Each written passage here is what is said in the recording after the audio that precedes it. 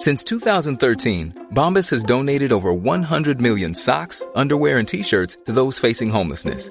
If we counted those on air, this ad would last over 1,157 days. But if we counted the time it takes to make a donation possible, it would take just a few clicks. Because every time you make a purchase, Bombas donates an item to someone who needs it. Go to bombas.com/ACAST and use code ACAST for 20% off your first purchase. That's bombas.com/ACAST, code ACAST. Hiring for your small business? If you're not looking for professionals on LinkedIn, you're looking in the wrong place. That's like looking for your car keys in a fish tank. LinkedIn helps you hire professionals you can't find anywhere else, even those who aren't actively searching for a new job but might be open to the perfect role. In a given month, over 70% of LinkedIn users don't even visit other leading job sites. So start looking in the right place. With LinkedIn, you can hire professionals like a professional. Post your free job on linkedin.com/people today. One size fits all seems like a good idea for clothes until you try them on. Same goes for healthcare. That's why United Healthcare offers flexible, budget-friendly coverage for medical, vision, dental, and more. Learn more at uh1.com.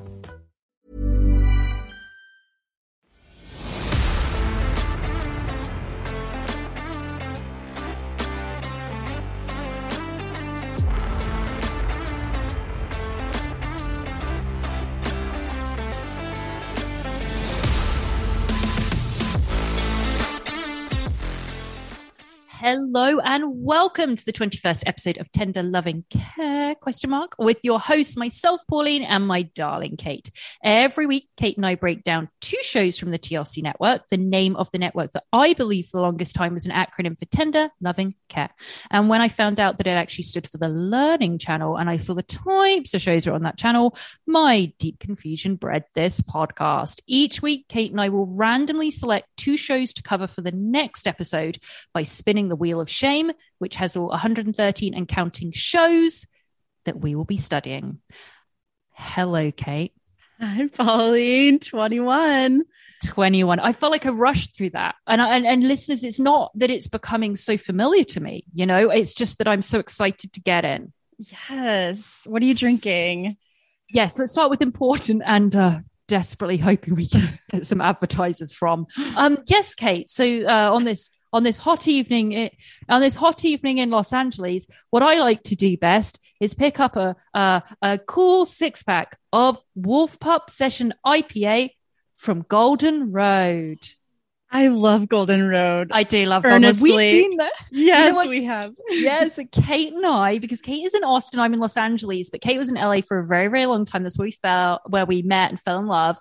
And I remember a very particular night, all of us going to Golden Road. I do remember that. I still have like photos from the little photo booth that they have there. Mm-hmm. We don't need to mention who the photos were with, but Let's not, please. But we have photos from that. But I remember us being in Golden Road. And you know what would be so great as if I was in charge of Golden Road marketing, I would think, you know what would be great? If there was a podcast, like a local podcast, a local recording podcast that really enjoyed drinking Golden Road Wolf Pup Session IPA during their recordings. So fingers crossed on that, Kate. It'd be a good place to have a live podcast event too, because I know they do live karaoke there with a band, or they used to anyway. Right. Okay, listeners, we're going to manifest this place, Golden Road, by the way. And this is kind of like an advertisement, but Golden Road is a super cool brewery in Los Angeles. It's kind of, you're driving kind of in a weird industrial place, and you end up there. I used to live, Lanny and I lived right by there. It's near Atwater Village, but it's sort of on the side that's less developed. Yes. And you go in and it's so awesome. They have like games and they have like I don't know, it's a huge big space, and they have gigs there as well. Like bands play there and stuff. They have like a Golden Road festival. It's super cool. And Kate, you just said it. That is where we are going to have the first live Tender Loving Care ? Event. Kate, you just nailed it, dude. Nailed it. That would be so fun. Let's put it into the universe. That will be so fun. So listeners, date TBD. But after this, I will get on to Golden Road and see what they can do about it. So, Kate, what are you drinking? You look like you have a big chalice. Well, it's actually what you were drinking last week, Stella Artois glass. Oh, yeah. But I'm drinking a Arnold Palmer with Tito's vodka. Oh, thank God. That reminds me of Tinsley. Thank God you did. When you said Arnold Palmer, there was a little bit I was taken aback, but then we added the body, and I'm like, great. Good. And then I meant to have a glass of water, but somehow I ended up over here with a vodka water lemon. So that's water. That's fine. You're all good. You're all good. Great. Kate, before we get into it, we always like to do a little bit of housekeeping. We like to have a little chit chat. Last week, it wasn't last week, it was a couple of weeks ago, I had discussed that I had started watching the second season of 90 Day Love in Paradise, which Kate and I had covered way back in a couple of episodes. And when we recorded it, we weren't like too enamored with the first season because there wasn't a ton of drama and like explosive arguments, which Kate and I live for. Yeah. But the second season is out now. And I said to you listeners and to Kate, you have to go and watch it. I get a text from Kate today saying, I've just binge watched all of Love in Paradise. And Kate, was I right? I mean, I have one word for you of the difference. Season 1, season 2. Casting. I mean, genius. That's all it is. The premise is great, but the casting, season 1, they just didn't find people with big enough issues. Yes. Not enough mental health issues. Not enough daddy issues. Like that's the people we're looking for. And relationship issues. I mean, the gay couple of two tops, one's polyamorous, one's not. The hairline you mentioned. Dream. Oh my God. And oh, I know what you're going to say. Well, the girl with the baby who's trying to force a family, and he clearly like has 5 girlfriends. Oh, absolutely. Absolutely. And the guy, I'd forgotten to mention this, I think, when I was trying to promote it, was there's 2 women that are in love with this okay. They're these 2 women from Mexico, very good looking, attractive women. They are in a relationship. This man that I honestly thought, and this is not me taking the piss, I honestly thought he was on the previous TLC show, which we had covered, that was part like Too Large. I thought he was a part of that. Okay. And he had gone on holiday down there, and these 2 women became completely enamored by him, right? I don't know why I'm sounding shocked. I'm sorry, I'm going to read. These 2 women became completely enamored by him. Okay, we don't have to be that PC. If you look at photos, it's like he is much older, and just less conventionally attractive, I guess. He's not ugly. He's not. But these girls are like these young bisexual girls who've been together 10 years. Yeah. And he looks like, I mean, he's old enough to be their dad, probably. I mean, he's just older. And he evidently doesn't. It's the fact that he doesn't take care of himself. He's morbidly obese. And that's not an exaggeration. He's very, very unhealthy looking. You can see in his skin. And you can, trust me, Kate and I have studied enough morbidly obese people. And skin shows. Yes, exactly. We know what we're looking at, experts at this point. So he goes down to Mexico. These 2 girls are just like, oh, we just had the most amazing sexual time with them. And you're watching this going, sorry, what? Anyway, he comes back to America. He maintains a relationship with both of them. But one of them in particular, the one that speaks English, she's this cute, fit, very attractive young girl. And she's like, you know what? We have fallen madly in love. I'm madly in love with him. And I'm going to marry him. But the thing is, I haven't told my girlfriend yet. I hope she won't be mad. You're just like, sorry, what? Yeah. So then he's planning to go back down there. And she's like, I've been in this, steady relationship with this woman for like 10 years. And she's like, yeah, I am going to marry him when he comes down here, but I just haven't felt the right time to tell her yet. And this girl, the other partner, is like, I can't wait to meet him again. We're going to have so much fun. She has no idea. It's bananas. It's pure 90 Day. Pure 90 Day. And he's not moving down there. They're planning, like the plan was for him to come down, they get married and have this vacation with the three of them. And I guess try to convince her girlfriend to come with them, but they're going to move back to the States. So she's fully planning on leaving her 10-year partner there. And this partner has no idea. This partner's I'm in a relationship with this girl and this is a guy that he's going to come down for a holiday and we're going to have some sex and that's it. Because that's what they normally do. Yeah. And I'm watching this and I'm just like, glorious casting. Like, you are now allowed to be part of 90 Days. So listeners, if you have not got onto this, get on it. Watch 90 Day Paradise. What's it called? I was going to say Paradise. Love in Paradise. Love in Paradise. That's it. But so Kay had said that, and she texted me today about it, and I had texted back and I said, "There's something else I need you to watch," and I put hashtag save it for the potty. Kate, there's another one we need to go back to. So. Listeners, apparently TLC, you've got to go in second season, apart from 90 Day Fiance. That was always the best. But this show we reviewed once again more than a couple of episodes back, and it was Seeking Sister Wife. I have watched the second season, and in a nutshell, it's full of very tiny men, all with Napoleon complexes, that are absolute disasters, and these women that can't stop sleeping with them. And you cannot for the life of you understand what's going on. Have you seen it, Kate? No, but I've been wanting to. Kate, okay. There is one man on this. Okay. I honestly don't understand. It opens up, and listeners, we will get onto our shows. Just give us a second here. This is all TLC themed.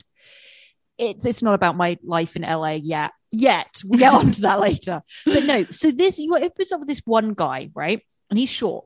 They're all short, okay? Which, anyway, says something. But he short kings, but they're not kings. All Napoleon complexes. So he's introduced with his two wives, okay? Mm-hmm. And one looks like a dark-haired version of Janelle from Sister Wives. Okay. It looks like her. I'm with you. The other one is like a thin young version. It's a weird, they're completely different. But anyway, they're in this very, very small house, okay? And they keep saying that they're in a really, really small house. And the Janelle looking one has a son from a previous marriage who you see him at the beginning because the whole thing is they're making dinner in the kitchen. And he just looks like, I don't want to be here. I don't want to be part of this. I can't believe there's a camera in my face. It gets super disturbing. But she's like, oh, my son is so used to this. He's so happy with everything. She goes, it's a very small house. She says, but what's really great is we just have such an amazing relationship. Me and my sister wife, we actually met at work, and we're the ones that go out to work. By the way, the first scene is them cooking all the dinner and cleaning. We go out to work, and our husband, and let's just call him Tony, I can't remember his name, or Napoleon stays at home and he just learns. And this is how she's talking to camera. She's like, I just honestly makes me want, she starts tearing up, makes me want to cry, like how much he teaches us, because he just studies all day and it's just so beautiful. And she turns to me, she's like, I just thank you. They're out working 12 hours a day, and this little minion is fucking in the house picking up books. And by the way, he's not in like a master's program or a PhD. He's reading supposedly all day. So there's a scene, they're cooking this dinner and he walks in and leans against the doorpost and is like, or the door frame, and is like, yeah, so you couldn't make this up. So yeah, I was reading today about how molecules will be attracted to I don't know what it was, because I was just throwing and screaming stuff at the TV at this point. It is mind blowing. And they're just like, he's so intelligent. We don't mind working and cleaning and cooking and doing everything around the house. He just teaches us so much. And then, of course, he's courting a new wife, right?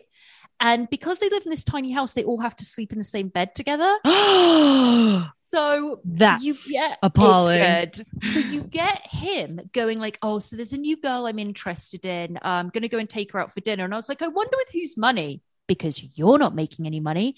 So he goes and takes her out. She's like 22 years old, and he takes her out. And then over dinner, he's asking all these questions about the future of like, how we're gonna live, and is this a lifestyle you want? And she's like, yeah, I think so, yeah. And he's like, do you want to come back to the house? And she's like, yeah, sure. She comes back to the house, and the two women are like, oh, we were so excited to meet you. I'm so happy. And then he's like, yeah, so she's staying the night, and the two wives are like, oh, that's fine. We'll just sleep out here. So he goes in and bangs this girl.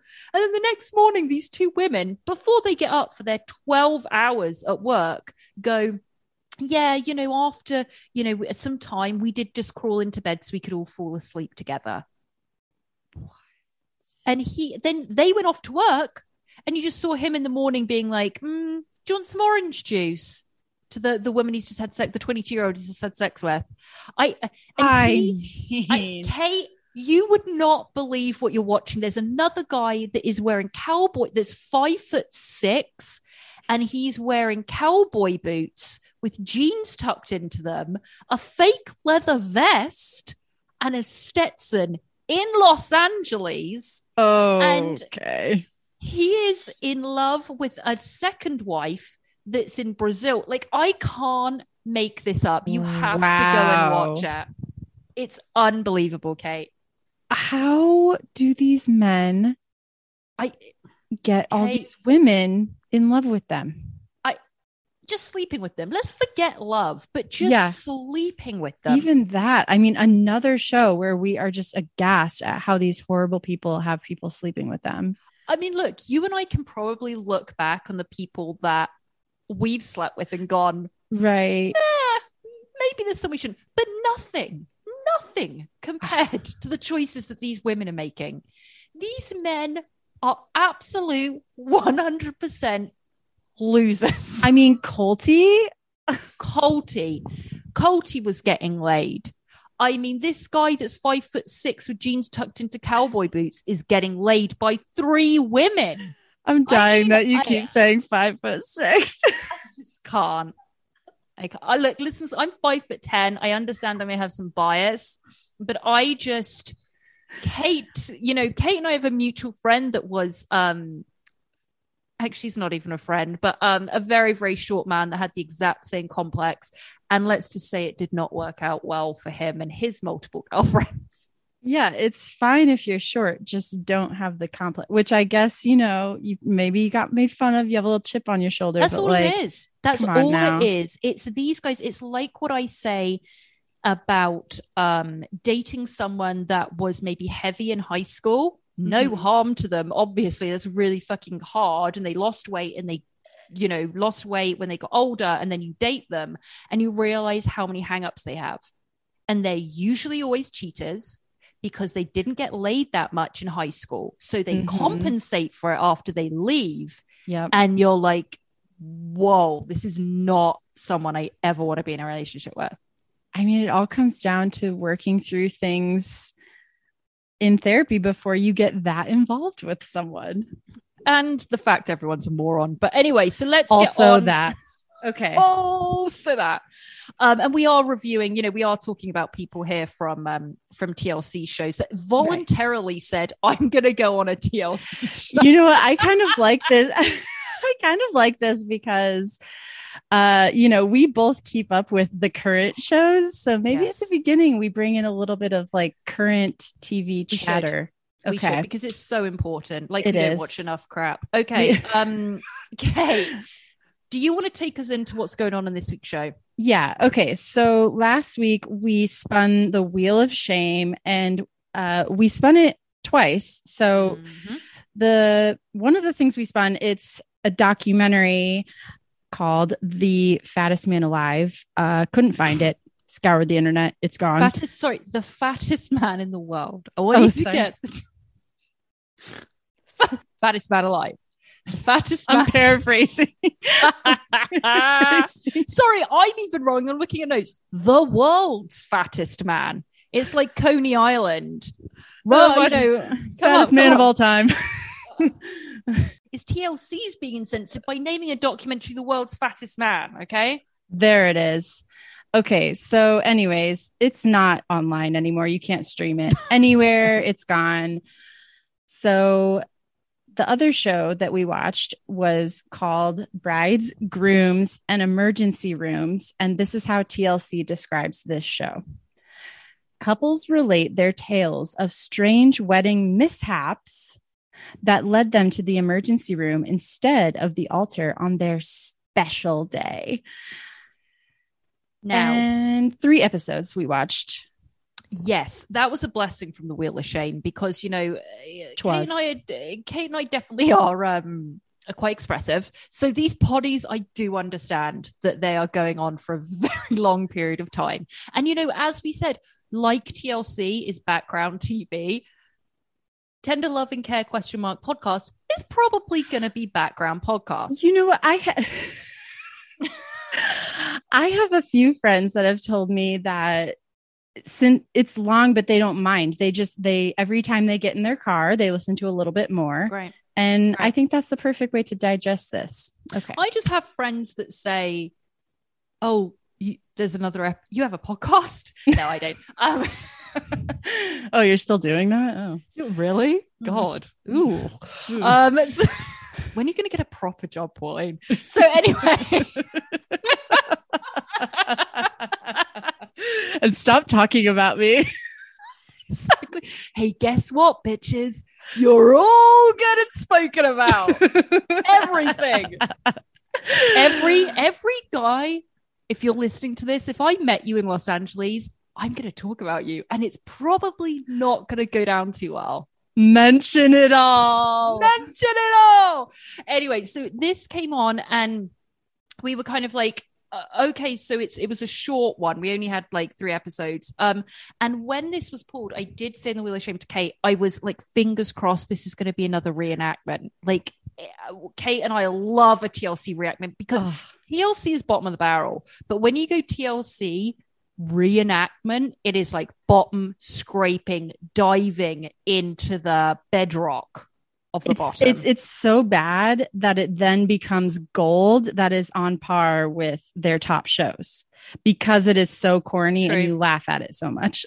True. Like it's bad, but I laughed and I was in shock several times. So let's get into this. Do you want to get into it? So why don't you take us, Kate, into, let me pull up my notes here. All right, let's take us into the first episode that was called In Sickness and More Sickness. Oh, God. Okay. So first of all, each episode that we watched is about 45 minutes long, and there were 3 couples profiled in each episode. Yeah. So we're going to be talking about 9 couples. There you go. Okay. So the first couple that we're introduced to is Landon and Jamie. They're in Knoxville, Tennessee. She proposed to him. She made a homemade card and put a receipt to the ring inside the card and wrote the words, "Will you?" And he didn't get it. She also had a green wedding dress. Thank you. I wanted to pause on this because I think the majority of this should be about the green wedding dress. First of all, this is why we're friends. This is first of all, the proposal. Yeah, the guy didn't. I don't even know Jamie Landon, which was male, which is female here. Jamie Landon, I can't even remember. All the couples are like that. I have no idea. I know. I have no idea. Whoever the male was that was proposed to. Because I didn't get it. It was stupid. What, will you? And a receipt. Can you imagine being proposed to with a receipt? And they were telling this, you know, you do get the interviews, right, with them as well as the reenactment. And this is a recent show as well. So unfortunately, we don't get the mid-2000s reenactments. This is a recent show because mid-2000s, they don't even care like who they're casting for the reenactment. Yeah. They really don't. So first of all, that was a bunch of bullshit. But then she said, and, you know, I just thought the theme for a wedding should be green. They did, then the reenactment, they showed these dresses and you thought, that's absolutely hideous. There's no way it was anything like that. Then they showed photos from their actual wedding. And it was that hideous. It was absolutely heinous. It was bright neon, like neon green. She needs new friends and honestly a new family because no one told her that was the worst idea ever. I mean, the majority of these people all had terrible ideas, but this stood out as green eyeliner and like a neon green dress. And all the bridesmaids were green. You just said, what are you doing with your life? Tacky.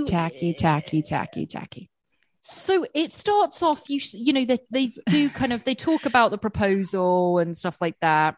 We're foodies, they say. Oh God, foodie beauty. So they start off about the rehearsal dinner, which I've never understood in wedding culture. That sounds like a bunch of bullshit as well. So you have before the wedding, it's usually like the night before, you have just a dinner with more money that you spend to just feed people so everyone's together the night before the wedding. I don't. And right. Well, there is an actual rehearsal, like where the wedding party kind of goes through what the whole routine of the song and dance of the wedding is. And then there's a dinner. And I think it's just kind of like, thanks for coming. We're all gathered here. Let's have it's just a pre-dinner to the post-dinner. Got it. Yeah. So they had that, and they said we had the same caterer for the. As soon as they mentioned this, you were like, "Here we go, something's going on." So we had the same caterer for the rehearsal dinner as we did. That's going to cater our wedding. So we did that. The next morning, we woke up, everything was good, and the bride, Jamie or Landon, unclear, was sitting, and she was saying, "I was just having a moment to myself. I was just thinking, you know, about what's going on." And I said, "You know, that moment should have been." What am I doing getting married in a neon green dress? But I don't think that really occurred to her. I think she just thought, this is going to be a great wedding. Then she says the door, and you see the reenactment, the door was like thrown open and the flower girl comes in, and essentially she had got the shits all over. Okay. The visual is so funny. That's why I'm laughing so hard. She had got the shit all over the car that she was being driven in, right? And so this woman, Jamie or Landon, unclear, is saying, you know, the flower girl came in and she was covered in diarrhea. I'm about to get married in like literally 15 minutes. So, you know, I just started cleaning all the diarrhea off her. Jeff the PA had to smear a chocolate bar over this dress. The reenactment was just this girl that literally you could see was not an actress. She had just been pushed through this door by probably Jeff the PA and was like, just walk up to this woman and we'll film you. So she walks up basically looking at the camera. Yeah. And there's like tulle on her dress and someone has just got like a chocolate bar, Jeff the PA, and put it all over her dress. Yeah. So then she goes up and she's just very, by the way, there was no shock in the fact that she's like, oh, it's 15 minutes to my wedding and I'm cleaning shit off a little girl and vomit. Number one, okay, if the girl is shitting and vomiting, she shouldn't be walking down the aisle in 15 minutes. Number two, I'm about to get married. I am not cleaning shit off a little girl or little boy, whoever it is, a leprechaun, whatever it is in this green hideous dress. I am not cleaning shit. So she's like, then she said she got it like on her veil as well. She said she was walking down the aisle with like shit on her veil, and she's like, oh wow. I mean, this is a woman who proposed with a receipt. So, oh well, there we go. You're right. And they say that the groom is waiting at the altar, and she's just wiping shit. Like the wedding is waiting on her, and she's wiping shit. So, anyways, they get the girl cleaned up enough. The girl still has like shit stains on her dress, and they push the girl down the aisle, and the flower girl is like walking. I was just like, she's probably walking by, and everyone can smell her. That's what I was thinking. That's so true. There's literally like, she goes, we kind of got her cleared up. Like there was still shit on her. And then you see the reenactment of this groom And I looked at the groom, right? Now, the Jamie Orlando, whoever was the man in this, in the interview has a bald head. The reenactment groom looked like, and I just put an Elvis impersonator. He had like jet black, dyed long hair. And I'm like, that's really who you wanted to choose. That's really what we were doing. He looked like he was at the end of the aisle about to burst into song. So the reenactment has this girl coming up that has, chocolate stains all over this dress. And the woman's just like, we got through, we went through the ceremony. It was all really, really beautiful. And then we headed to our reception. Mm-hmm. Kate. Okay, first of all, just have to say, I wrote down that the actor looks like Justin Long, and you put Elvis. This is so weird you just mentioned that. I just listened to a thing on YouTube, and this is going off on a tangent, guys. All I'm going to tell you is look up Justin Long and his kidnapping story. Okay, don't ask me what time of the day it was, how I ended up down this rabbit hole. On YouTube, there was celebrity kidnappings and people that have been kidnapped. Did you ever hear the Jessica Alba story? No. Okay. Jessica Alba was kidnapped while she was working on a show. She was a child actress, apparently, in Australia. She was kidnapped in a car. Oh, I think she was back in the States at 15 years old. She was found in the boot, in the trunk of a car. And apparently no one was ever caught for it. It has never been discussed. She will not discuss it in interviews. And I'm like, I have never heard this story at 15. Apparently she was missing for like 8 hours. God knows what happened to her. And then they talk about Justin Long that got kidnapped while he was filming this movie with Steve Buscemi. Guys, if you have never heard this story, you have to go and Google on YouTube celebrity kidnappings. Well, this isn't entirely off topic. We'll get into that later. So, okay. So we're at the reception. Everyone's in their ugly green garb and everyone's starting to kind of chow down. The bride and the groom are going around and saying hi to everyone. And the flower girls, remember the flower girl who shit on herself in the car? Sure. So she is now going around to everyone. Well, no, she was doing that at the rehearsal. No, it was at the rehearsal. Oh, duh. Yeah. Okay. Well, we should mention that at the rehearsal, she went around and was like, hi. Okay. Yeah. So, they're eating and all of a sudden it just starts to get kind of quiet and they start hearing people kind of like moaning and people are holding their stomachs. Everyone's getting kind of like pale and sweaty and clammy. And then the guests just start getting up and running to the bathroom. Pretty soon, 20, 30, almost everyone there is running to the bathrooms. They all are puking and shitting simultaneously. Oh my God. There's 3 bathrooms at this venue. 3. There was 130 people. They said that they turned around at one point and the wedding was just silent. The reception was just silent. And all it reminded me of, anyone out there, if you've watched, if you're a big fan of Always Sunny in Philadelphia, the Ponderosa wedding where they spiked the milk with bath salts. If you've ever seen that episode, if you have not, you should go and watch it because it's hilarious. But it was this wedding where everyone's on bath salts and they slowly realize it. But it was like this. There were 130 people and they said it was just, they looked around, the reception was just silent and people were up. They were shitting themselves. They were going in and shitting outside in garbage cans. They were on the lawns shitting themselves because people wouldn't give up the bathroom stalls. Because when you are that ill, you're like, I'm not leaving this fucking stool.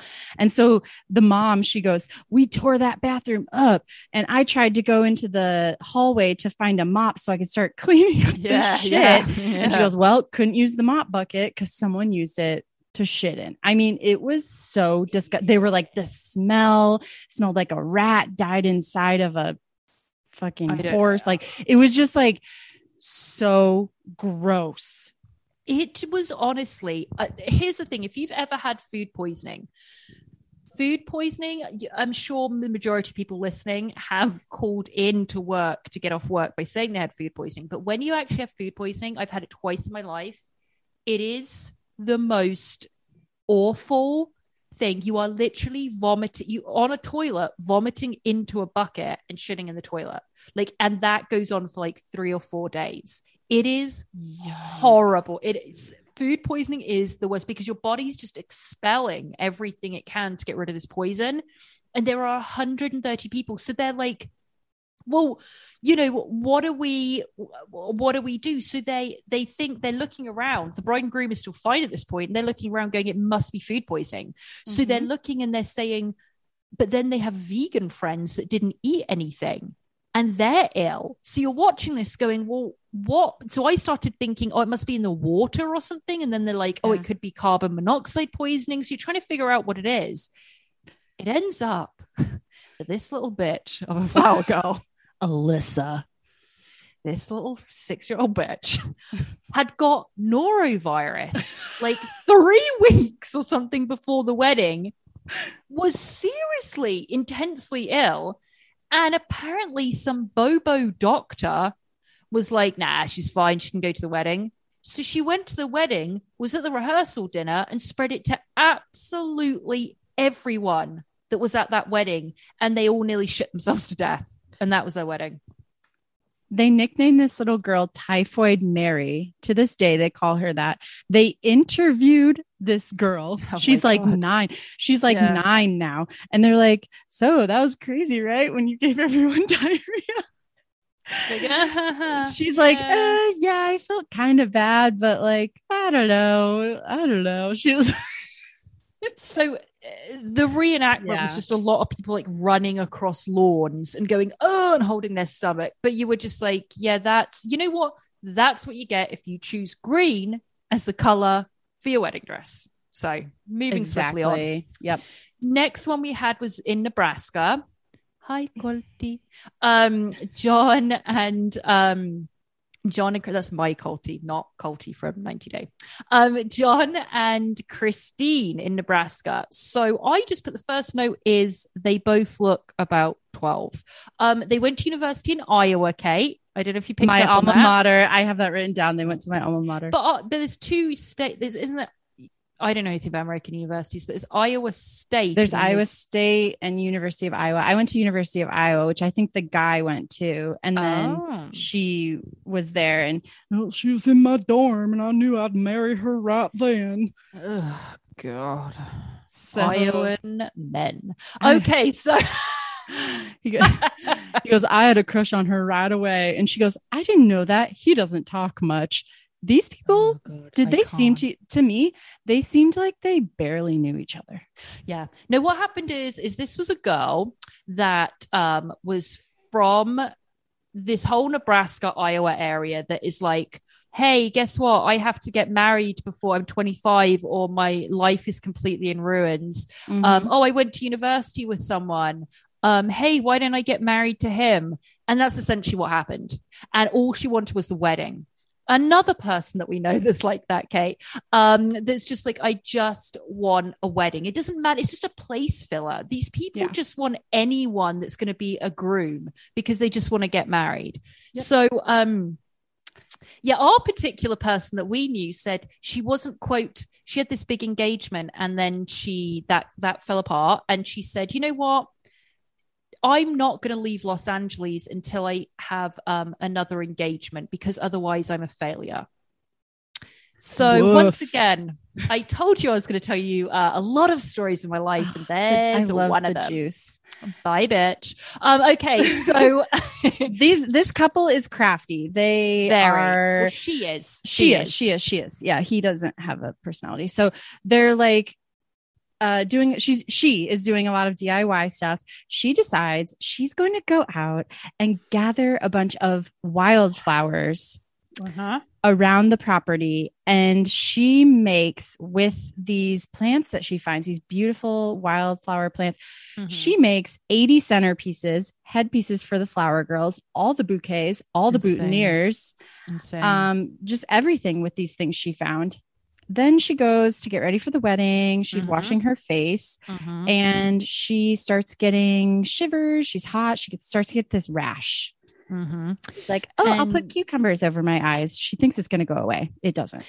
It doesn't. And I'm like, take a Benadryl, take something. But anyway, she eventually says she's taking like an antihistamine or something, but it starts going like all her face, down her neck, on her arms. She says that, you know, they were doing their makeup and she was just crying because her eyes were so inflamed that she could barely see. At this point where she's getting her makeup done, she could barely see. But she's like, nope, I'm getting married. Nope, I'm getting married. Nope, I'm getting married. So she ends up walking down the aisle and she says, I got to the point and I just completely lost my vision. And this John, who's like a lump on a log or whatever, is like, yeah, I saw, you know, that she, you know, had really inflamed eyes and she wasn't feeling too well. And she says in the interview, all I wanted to do was get married. I had to get married. So we just rushed our I do's.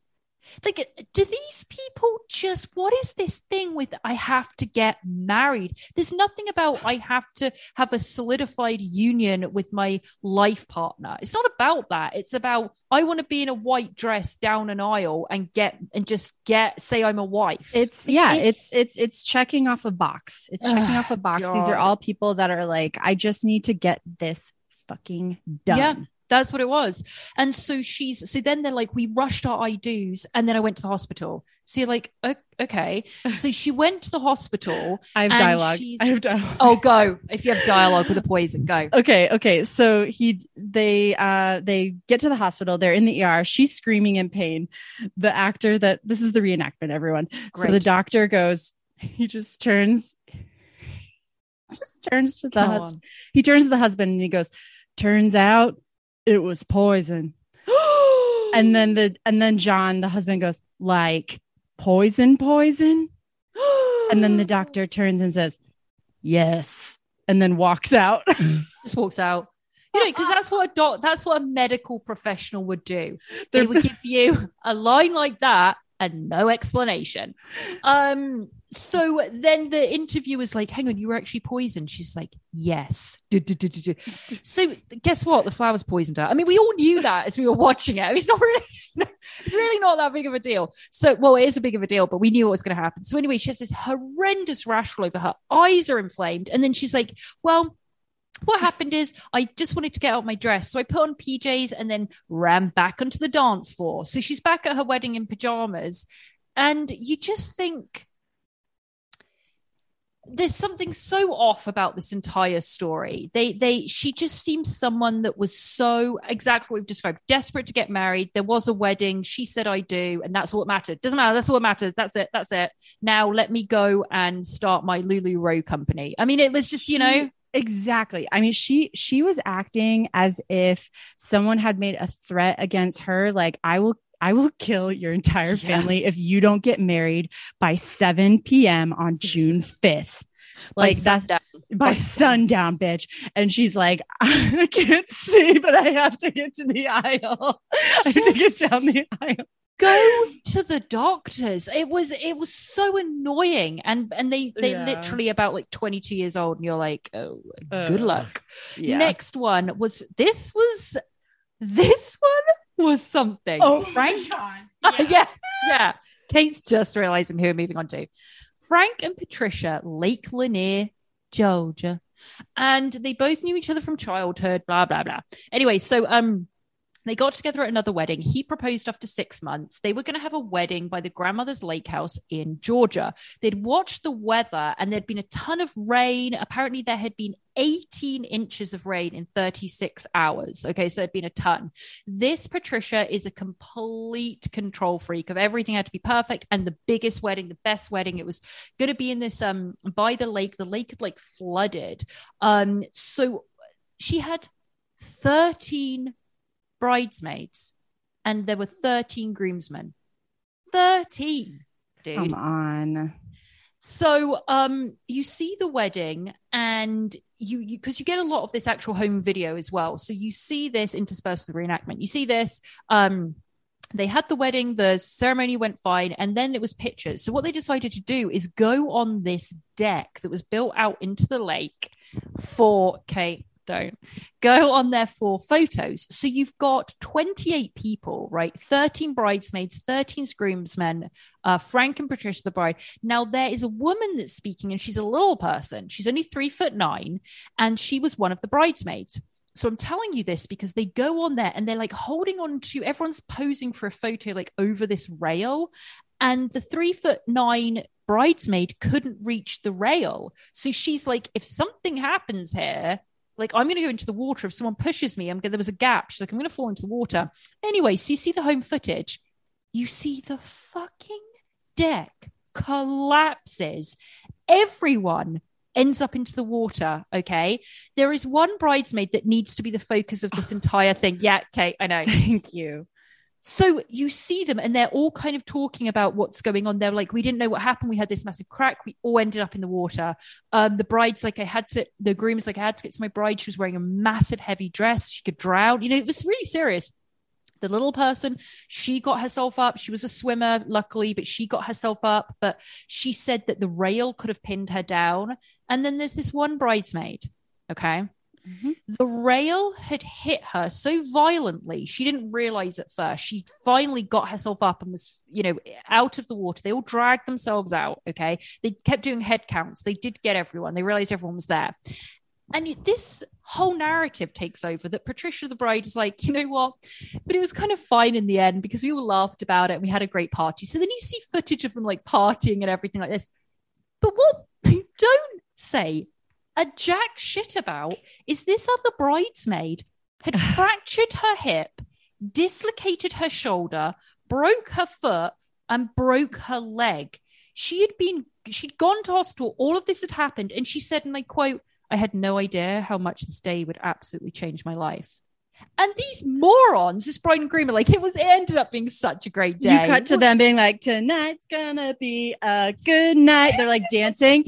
And she's like, yeah, my head hit a rock when I went underwater and half my body went limp.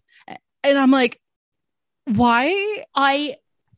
It was so awful. This woman, she couldn't walk for like 6 months. And these morons like, yeah, but it's okay. We had a great time. It was so poorly. Like, I couldn't believe those idiots. I couldn't either. I mean, if that had happened to my friend, I would be mortified. I would be like, I can't really party right now. Like, I have to go to the hospital with her. It's not even the fact. No, I wouldn't expect the bride to leave her wedding. I absolutely wouldn't. I'd be like, no, stay. What is mortifying to me is that these two idiots are being interviewed and they don't mention this bridesmaid.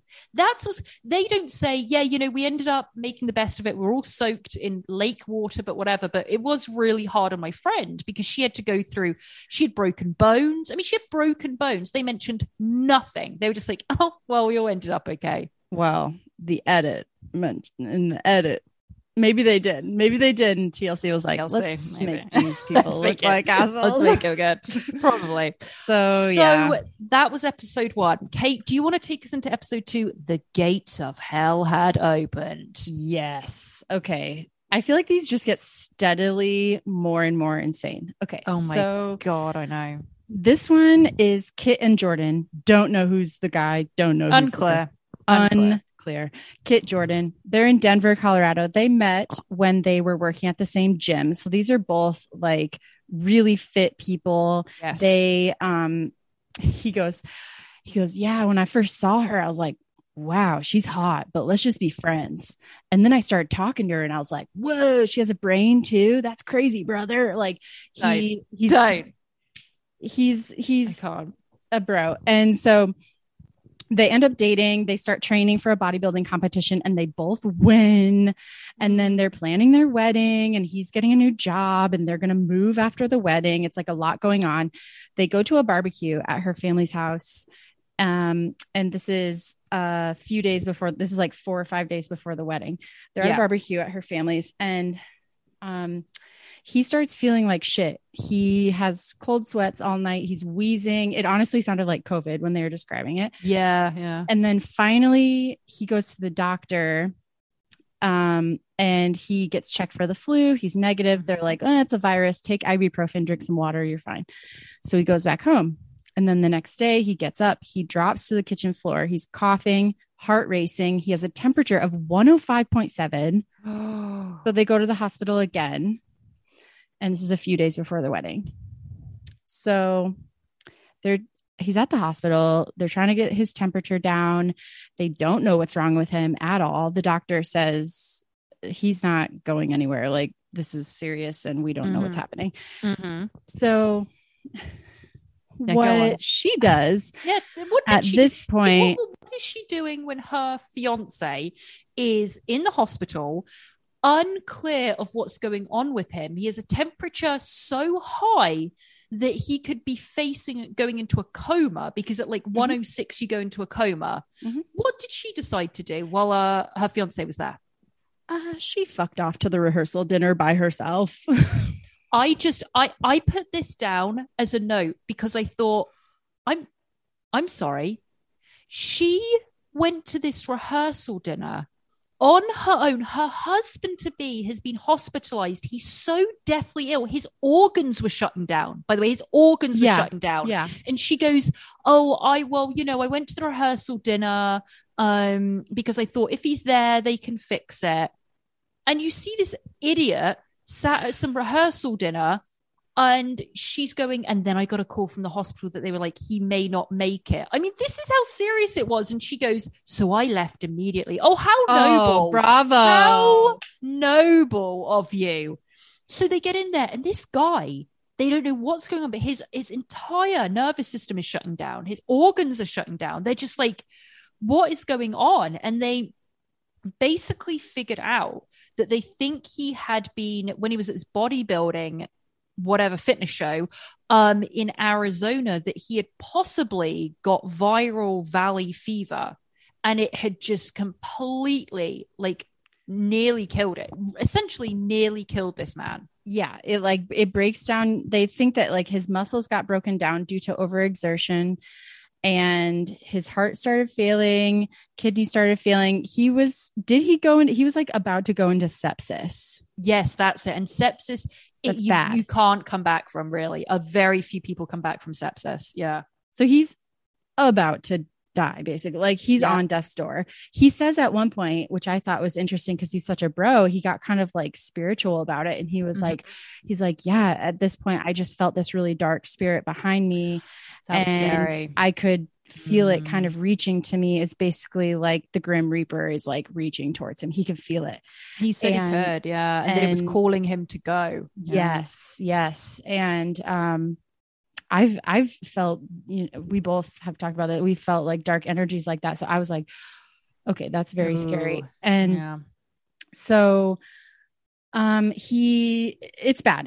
The doctor's like, this is weird. You're so young and healthy that this is happening to you. The husband, he couldn't talk for 2 days. He's not responding to the antibiotics. She's like, and then I looked at him and I said, I need you to get through this. And he started to get better, but he has pneumonia, viral bacterial pneumonia. So anyways, the family calls them and they're like, we're going to bring the wedding to you, which this part was touching. Yeah. So they bring the whole wedding party. The best man comes. He gets the groom out of bed. Yeah. You see all the footage of it as well. He's dressed. Yeah. This man is so weak at this point. He's on oxygen, but he dresses him and they have this whole ceremony at the hospital, essentially outside. And this man can barely walk, and they do the ceremony. And then what happens is this is just it's so weird, this woman. So they get married officially. And of course she's told, I can't stay that long. He has to rest because he was recovering at this point, thankfully. So he goes back into the hospital room. There are photos of them together. And then she's like, and then I decided I'm not going to let anybody else down at the original wedding venue. So she goes and gets walked by her father or whoever it was down the aisle on her own. And then they hold up an iPad of him in the hospital and they redo all the vows again and then have a party. Just go to the party. Why are you doing that weird walk down? It just shows it's all for these women. It's all for these women to have their special day. How much of it do you think is the money too? I think a lot of them. I agree. Yeah. You just have a party, dude. The ceremony is 15 minutes. It's nothing. I understand if she was like, but we were still going to celebrate anyway.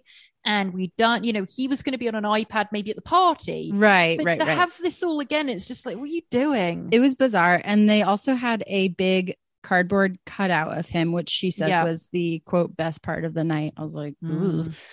So then that's pretty much it. I mean, he walked out of the hospital 2 weeks later with a whole new lease on life. I mean, he's you can tell he's changed. He's like, he's a deep bro. He's a deep bro now. Like deep bro. So that's them. Then we went on to Gus and Jen in Arizona, which was, first of all, it was in Arizona. They were getting married when it was like 800 degrees. Literally, it was 110 degrees. And she's 7 months pregnant in Arizona heat in whenever it was, because Arizona is like the seventh circle of hell or whatever. But they'd been dating for 10 years. And they had decided, we're gonna get married because she found out she was pregnant. Essentially, is what she was saying. Yeah. So she was 7 months pregnant. Her wedding coordinator was like, "You shouldn't be standing in this heat, dude. Like, you can't. This is really dangerous. This isn't like regular. This is 110 desert heat." Ooh. And so anyway, they had an option to go inside too. She's like, "We can go into the AC. Like, we have the venue." And she's like, "No.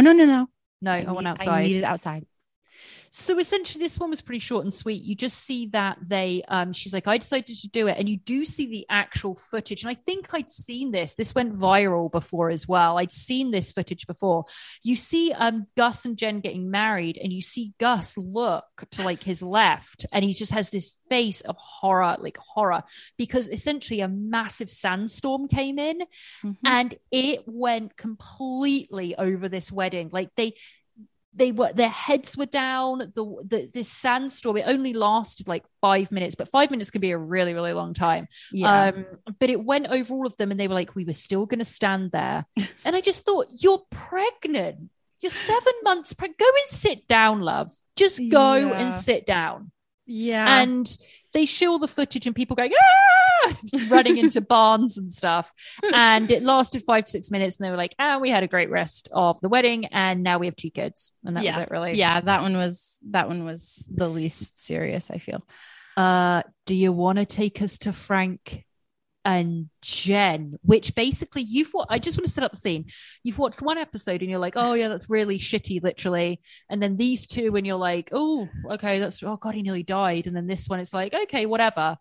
Then TLC decides to just throw a bucket of ice water in your face. And you're like, "Excuse me?" All of a sudden you are watching like a fucking Ozark. You're watching Ozark. Yeah, you're watching Ozark. So this is Frank and Jennifer. Don't know which one's the guy. Just kidding. So they're from Miami, Florida. They met at an art gallery. They're cool. They're like, yes, they seem very cultured and cool. So he goes up to her. He's like, "What's your favorite piece?" And he wants to get her number. "I don't really give out my number, blah, blah, blah." They end up together. So they both speak Spanish, but they live in Miami. They want to have a destination wedding. So they decide that they're going to go and check out this city to have their wedding in Puebla, Mexico. This is 3 hours outside of Mexico City. So they are in a rental car. You're in Puebla now, okay? They're in a rental car. They're an hour away from where the venue would be. And they get in a little fender bender. Someone behind them just kind of like runs into them a little bit. So they stop the car. This like early 22-year-old kid walks up and he's just like, "Oh, lo siento, blah, blah, blah." Like, lo siento. Lo siento. Mi caro. No, but he was very he was very calm and just kind of like, "I'm sorry I hit you, dude." It's and they were being cautious. He's like, "Oh, just roll your window down a little bit. Like, we don't know who anyone is." And they're like, "Oh, like it's just this young guy. Like, it's fine." And so she stays in the car. The fiance gets out of the car to go look at the damage. So the young guy who hit him and the fiance are in the back of the car. They're kind of like looking down at the bumper. He's like, oh, it's not that bad. He looks up because he hears the door open to the car behind them. This much bigger, older, scarier looking guy comes out with a gun towards him. A gun. And so then he pins him to the car. He then pushes him into the car. He has the gun to his head. He gets a bag put over his head. And this guy is saying in Spanish, like, if you move, we're going to kill you. We're going to kill her. Empty your pockets. And the husband is saying to the wife, like, we're going to be okay. We're just going to give them everything and they'll let us go. And they realize that these guys don't know English. So they're saying stuff in English to each other, but the guys are like, stop speaking English or we're going to shoot you. And so they're driving them down this road. They turn onto a gravel road and they pull them out of the car. They sit them down in this field and they're like making them hug each other. That got me. This was intense. This reenactment, first was something we're going to get to, which is funny about the reenactment. I don't know if you noticed it, Kate, but you do see it that they're driving, down this road. This guy has a hood on him. They've jumped into the car. They've carjacked them. They both have a gun at each other, pointed at each other. And then they're going down this gravel road and it's, dusty and it's, you're really feeling like you're in the middle of kind of this outskirts of a big city in Mexico. They get them on the ground and they're like hugging. They said, we were told to hug each other. And I thought, that's really eerie because you're thinking, and they had guns at their heads. And it takes such a turn because they both said, we thought we were going to die. They had guns at our heads. They told us to hug each other to essentially say goodbye. But the Frank says to her, we have to run. And I found that really interesting. That was very movie-esque because, I would think in that position, you're like, as soon as you run, they'll shoot you in the back. That's what I was thinking. And I was really surprised he said that. He did seem like maybe he'd seen a few too many action movies because he's like, he literally says to her, I'm going to create a distraction and then you run. And it's like, am I watching like Fast and the Furious? It was like, it was a very movie-esque. Yeah. That's a really good point. That's exactly what it was. It's as though he'd watched a TV show and gone, this is what we do. Dude, these guys aren't going to give a shit to shoot you in the back of the head. As soon as you get up, they're going to shoot you in the head. Yeah. But maybe it was the right decision because they live to tell the tale. Right. So they separate them. So the bigger guy gets a call. And the young guy takes Jennifer away. So they separate Frank and Jennifer. He sits Jennifer down. She says she's talking to God. God, I need a miracle right now. At that point, for some untold reason, he sets the gun down on the ground. Yeah. And then she goes for the gun and starts having a struggle for the gun with this guy. And she grabbed it though. She actually this is another thing that looks like a movie. She actually grabbed the gun. Yeah. She has it in her hand. She's trying her hand was too small, I guess, to operate this gun. She's like trying to do it. She can't, but she's like, I just have to keep the barrel, obviously, like not facing me. So they're struggling over this gun. And then let's see what happens. The guy starts choking her. Yes. So she has this gun in her hand. I presume he must have got it back or while it was still in her hand. This is unclear. Yeah. But he starts putting his hands around her neck and choking her to death. Yep. And then this guy, Frank, unclear how this happens. He just runs. Yep. So he runs and he actually gets away. The kidnapper punches Jen so violently that she breaks her nose. Frank runs and for some reason is able to end up at a gas station and goes to them. And these women are like, we'll call the police, but you can't come in. You can't come in. The police end up like getting there and they drive him. And Frank's like, I didn't even know where I was going, but I said, just drive. All these series of events are really odd. He said, just drive. So then this is the only amusing part of this story is you're seeing him in this cop car, right? Driving. And his story is that he heard a faint sound and was like, stop. And he ran out of the car and found Jen. Okay. And she came out and essentially they went to safety and everything was fine.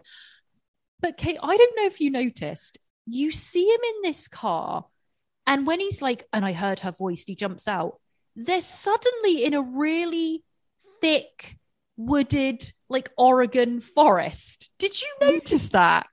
Yeah, I did notice it was a forest, but yeah. They had literally set They were in a field. They were in not even a field, like a dirt desert. And then suddenly I'm like, they just did pickup shots. They did pickup shots in like Runyon Canyon or something in the woods. I was like, what? She was literally running through like these thick pine trees. And you're like, I'm sorry, you were just in the desert. What? I didn't write that down, but I remember that. It was so weird. But anyway, they ended up getting married, but it really another weird thing happened. The place that they were going to get married in Mexico, that they'd gone down there to check out, was actually destroyed by Hurricane Irma. Mm-hmm. So the very nice producer goes to them, don't you think it was really like bad omens for your marriage? Yeah. Like, no.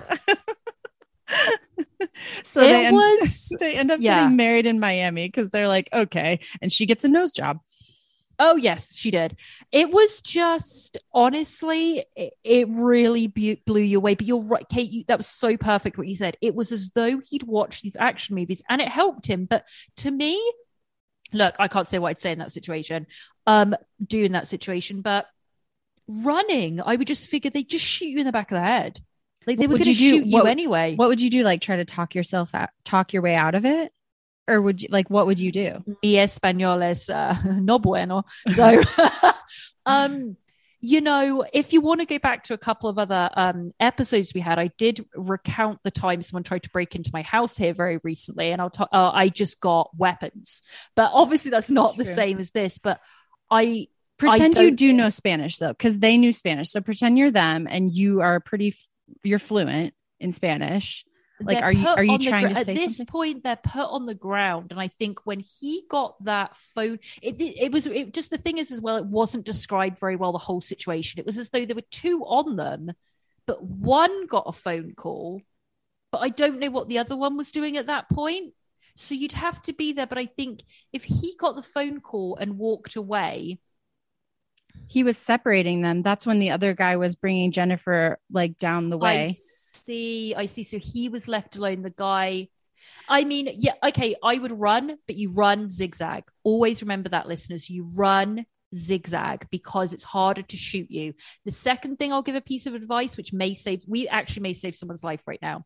If you are ever in a situation, I learned this from like an I survived story or something. If you are ever in a situation where you're with a partner or with someone is tying your hands or being told to tie your hands, always make sure that you put your hands up so that both of your hands are in knuckles and your wrists are facing each other, as opposed to, if they're crossed over or like any other way. Because if you get your hands tied like this, I'm trying to do this like this is a video, right, you will then have leverage to pull apart or get some type of leverage to get your hands out.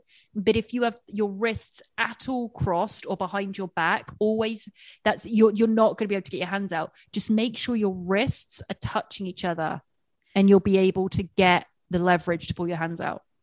Listeners, it's like act like you're praying, yes, and then just make a fist. Make fists with both your hands. Always do that. If someone's trying to tie your hands, even behind your back, you would be able to get your hands out. But any other way, if the restraints are tight enough, you're not going to get out of them, but you will if they do that. Okay. And so just wanted to do that. On another note, I do need another beer, Kate. I don't know, before we tackle episode 3. Yeah. All right, we're going to take a quick break, listeners, and we're going to be back with episode 3, which is titled Come Hell or High Water. Hello, it's Pauline here, and I am jumping into the middle of the convo very quickly to first of all thank you all for listening and supporting us on our podcast journey so far. And to let you know, we have a new segment we're preparing for ongoing poddy episodes. We have a call to action to anyone listening that can become one of our agents in the field. In future episodes, we will be including stories and tales sent in by you, our dear listeners, to give us the inside scoop. If you or anyone you know of has been on a TLC show, worked on a TLC show, has been a long-suffering PA on a TLC show, or has just any kind of insider knowledge of what goes on behind the scenes, we want to hear from you. All submissions will be kept completely anonymous. Just email us at tenderlovingcarepod@gmail.com. You're amazing, and back to the show. All right, so we are back with episode 3, Come Hell or High Water. This was the last episode. Yeah, it was the last episode, Kate. All right, do you want to take us through these 3 couples? Yes. Okay. Let's see. Just briefly scanning this. Who am I talking about? Ellie and what was the husband? Ellie and Taylor in Chico, California. Chico. So these folks met at a 21st birthday party when they were in college, and then they dated for 5 years, and then he proposed. Like, so cool. ABC, so cool. 1, 2, 3. Now I'm getting married. So he proposed, and she goes, "We need a dog." And so, which, like, true, but yeah, that's the first thing she said. So he's like, "Oh, we went and got a dog." These two are the most boring looking piece of dried toast ass white people I've ever seen. They're like just so bland. Kate, I don't know what happened before this episode, but Kate is coming in hot, and I can say that I appreciate it deeply, because it's usually me with the inflammatory statements, and not that that's going to go away, but that statement, Kate, I don't know whether it's the Tito's. Girl, I don't know. It's the Tito's. I'm on 2 hours of sleep. I'm sweating. I'm like, I'm in it, baby. I'm loving it. I'm loving every atrocious moment of it. So Ellie is a wedding planner. She is. So she's like, "Oh my God, I have to like plan the best wedding ever." And so this is a wedding in a van down by the river. And it's like shabby chic, emphasis shabby theme. Yeah, but she was like, she had like 250 people coming. She was like, "It's just a small wedding." Right. What? And she's like, "And it's on my parents' property." It's like all these people that are so lucky. They're like, "Oh yeah, my parents have property here and there." I was like, "Oh, that must be nice." So yeah, every one of these episodes has kind of like the smoking gun at the beginning of the episode, smoking exactly what we see here. So they're like, "Yeah, so the night before the wedding, you know, my sister-in-law was staying at the hotel, and she kind of called us and was like, I can kind of see a glowing fire in the distance." And we were like, "Nah, crazy." So then weird. Nah, we'll be fine. Nah. Day of the wedding, they're taking photos before the wedding, which I feel is the move. Like, if you are going to get married, if you're going to do this, like, do the photos first, so everyone doesn't have to fucking wait around for 2 hours while you take photos before they can go party. Exactly. So the smoke is starting to roll in. It's just starting to roll in. And she's kind of freaking out about her day being ruined. And then also it's like, "Oh my God, it's a fire." She's scared. So it's like general anxiety. The family's there and like the wedding party's there, but the rest of the guests are getting bussed in. And so they're like, they should probably not come anymore. So the wedding coordinators call the bus drivers and they're like, "You should probably turn back around. There's a lot of smoke coming in. Like, they don't need to come." But they're still going to do the wedding because they're still going to do the wedding. So they go ahead and do the ceremony. I just wrote, "Why?" And they finally realize that the fire marshal has been trying to contact this venue, these people, and they have to evacuate like right now. So, but she's like, "We're going to say I do." There's literally ash falling onto her veil. And she's like, "And you've just been there for me my whole life." Honestly, it was, Kate's not exaggerating. She was like, you know, and it was, here's the thing. This is destroying so much wilderness, animals, people's homes are getting destroyed. And these two morons are like, I've got to stay here because I want to say I do in front of this particular area that I set up. It was it was no regard at all for the catastrophe of people's lives and all these animals and nature that was getting destroyed. None. She's like, and he was thinking, it was just disgusting. They said nothing about the tragedy of it at all. So then they do the ceremony and the bride's like, well, I just went and grabbed my overnight bag and my uncle grabbed a Bible and a bottle of whiskey. And I was like, you were going to say that. I knew. I was like, shut up. Let's pray to Jesus and take my shots of Jim Daniels. Let me get my shotgun. And then these two idiots like, oh, and then we thought we can't leave without our dog. I was like, right, you two are a piece of shit, because guess what? My animal would have been right next to me. I would have known exactly where my animal was every single second of the day. And these two, like, we realized we couldn't leave without. No shit, you moron. Forget the fucking Bible and get your dog. Oh, Ellie and whoever the hell his name is, like they were so dumb that I was like biting my nails because I'm like, are they about to say that they had to leave the dog? And I'm no.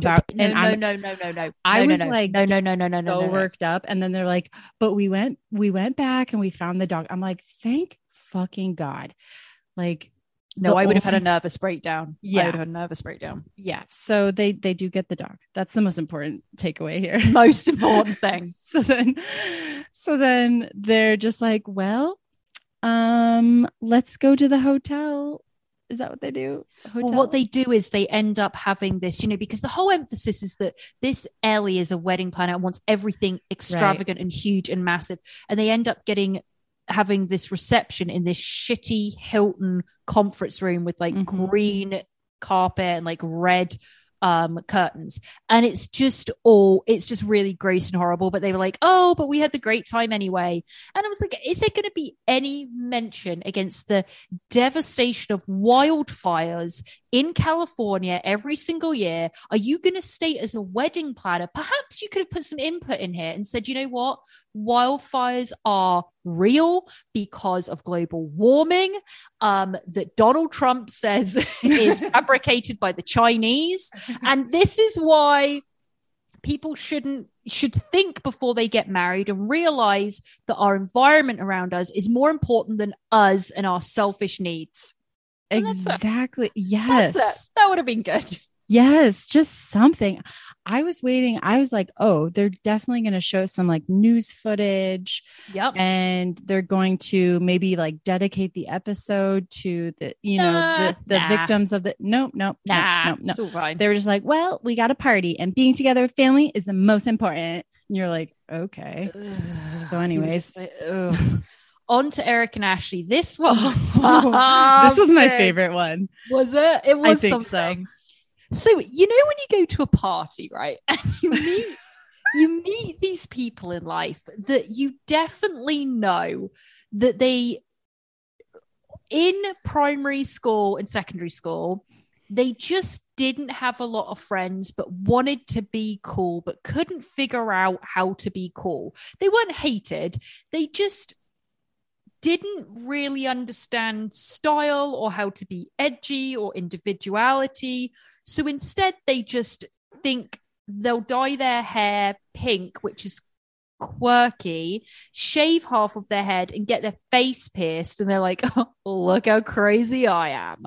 There's two of them, and they're named Eric and Ashley, and they met each other. And they were like, as soon as we met each other, we knew we fell in love. And we're just crazy. I mean, for our dates, we will, go skydiving. You want to go skydiving? And I did too. I mean, we're just crazy. Hell yeah, Ashley. Let's go get our septums pierced. And you're like, I get it. I just want to go shh. There's cool people with piercings and dyed hair. And then there's people who LARP in a field. Yeah, but they're like, we're just crazy. We're now going to go. We're so wild. We're so wild. We're so edgy. We're vegan and edgy.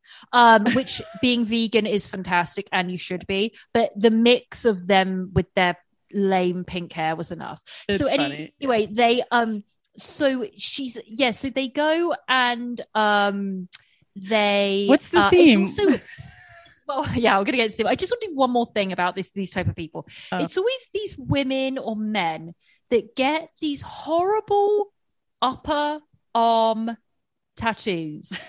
Now listen, I don't have a single tattoo on my body, not because I don't think tattoos are beautiful, because, oh my God, I think they are beautiful on women and men, like obviously certain ones I just fall in love with, and I think they're gorgeous and I love them wherever, whether it's face, hand, leg, I think they're gorgeous. If you know what you're doing, go to someone that is a good tattoo artist and think about it. This is a typical two people that just got a ton of tattoos when they were like 18 and 19 to be rebellious, and they look like shit. And it's always, I find it's these women that have these upper arm colored tattoos of like flowers, and you're like, that's terrible. Sorry, but it's actually not sorry. It just looks terrible. There's no artistic flair. It was like just a bad choice. It looked like a doodle in Robin's journal. Yes, a doodle. That's a flashback. That is really throwing it back. Good job, Kate. It's like that. It's like that, and then like Tweety Bird, and you're like, ugh. It's just this, like, I'm edgy, and they all wear like the same these women that wear the dark rimmed glasses and have bad upper arm floral tattoos that are colored, and you're like, ooh. Eric is a guy who wears a vest and a fedora and says, "M'lady." Please don't. M'lady. This is my nightmare. So they're like so edgy and so crazy. They decide they're going to have a themed wedding. And you know what they're going to do? They're going to theme it pirates. They decide to go into the middle of nowhere in the Caribbean, right? Which is sound amazing. By the way, I would love to have got details of destination weddings. Are you paying for it? Because here's the deal with destination weddings. If I'm telling my mates, guess what? You're coming to my wedding. You're so lucky to be invited. We're going to the Caribbean. Roughly the cost's about $15,000. Yeah, no. I hope Eric, I actually think Eric and Ashley paid for everything. I don't know why. I feel like they said, get your flights and everything else is covered. Yeah. And, I feel like they did. And it wasn't, it wasn't exactly a lot to pay for other than that. I mean, well, what they did is you see them that they at least had like lodging. They had, you didn't see any of that, but I imagine they paid for all that, which I think would be fine. If a couple said to me, we'll get everything, just get a flight, I'd be like, all right. But anyway, so they get to this Caribbean island, but it's not like a regular habited island. They get like a really, really off the grid island, which is such a stupid thing to do for exactly what happens, the medical emergencies, like anything. It's not smart to do that because they're so crazy. It's so adventurous. So they decide to have, instead of a rehearsal dinner, a scavenger hunt, which I liked. I was like, I actually would love that. Yeah. So you see the home footage of them running around this island, but it really is like very exotic and in the middle of nowhere. Yeah. I mean, I think they truly looked up where did they film Pirates of the Caribbean, and they went, which was all Hawaii. Anyway, was it? Okay. Well, they're doing Johnny Depp cosplay is what I'm trying to say. And they have the treasure hunt. I want to say, I found this so specific and funny. They showed footage of them filling up this little treasure box, and they're like, yeah, we put $700 cash in there. And there's like coins and like big fat rolls of like 10s and 20s. And I'm like, that's fucking awesome. But it was just what I thought. I was like, oh my God, like, they put, because a wedding is, I'm sure a couple's like strapped because they're paying for all this shit, but they actually decided, no, I'm putting money to see how fickle Kate and I are. We literally started this being like, these morons. And now we're like, actually, but it was so nice to do that for your friends. $700 they put in this chest for their guests. Like, I love that. There was like a lot that I wanted to tease them on, but then there were other things where I was like, I could probably hang out. I could have a beer with these people. More so than some of the others. Yes. So that's true. Okay. So they do this treasure hunt, and then they have a barbecue, and then they have a pool party. And then they go back to the house. And this is where Eric notices the bump on his arm. So he has this thing on his wrist. And I mean, obviously, I've stated many times here, I'm pretty much a doctor. And when I say pretty much, no qualifications, have not been to medical school, but I can diagnose you and cure you at the same time. A little bit of witchcraft, a lot of stuff going on. But as soon as they did this, he said that he got this, bite. And he's like, there's a lot of exotic animals and stuff. So you're thinking, oh, he obviously got bitten or something. And then he states he sees a line coming off. And I know as soon as you see that line, that's sepsis, that's blood, that's your blood is infected, that's blood poisoning. That will kill you in 48 hours. You're done. And he sees it. And he's like, I'm going to carry on. I'm going to carry on with this wedding. And they're all dressed up as pirates. I mean, they're all dressed up as pirates, right? Her wedding dress is like, out of they go to Renaissance fairs. There we go. It is. There we go. That's what we're trying to say That's what we're trying to say. They're the people that go to a Renaissance fair. So they have one of their friends is actually a nurse. So she draws a line, which is common practice, and says if it goes past here, then the poison is really spreading. It goes to your lymph nodes that's trying to, basically extract the poison. And that was some medical knowledge for all of you. So lymph nodes. See how knowledgeable I am. Do you want me to say it to you in Latin as well? Lymphnoidus. So anyway, I just completely made that up. So anyway, she's like, we'll draw a line here. And if it goes past this, then you need to go to a doctor's. But you've got to, if you've ever traveled in these islands, there just isn't the support that you get anywhere else. So like, we'll just go to the doctor. So they get to a doctor because he's fainted at this point. He's on the ground. She's like, I don't know what's going on with him. They take him somewhere. They don't speak Spanish wherever they were. They were speaking Spanish. And they get him in. And the doctor sees it, puts him on a drip of antibiotics. She goes, I knew they said antihistamines, antibiotics. They put him on. So you're like, okay, this is going to be fixed.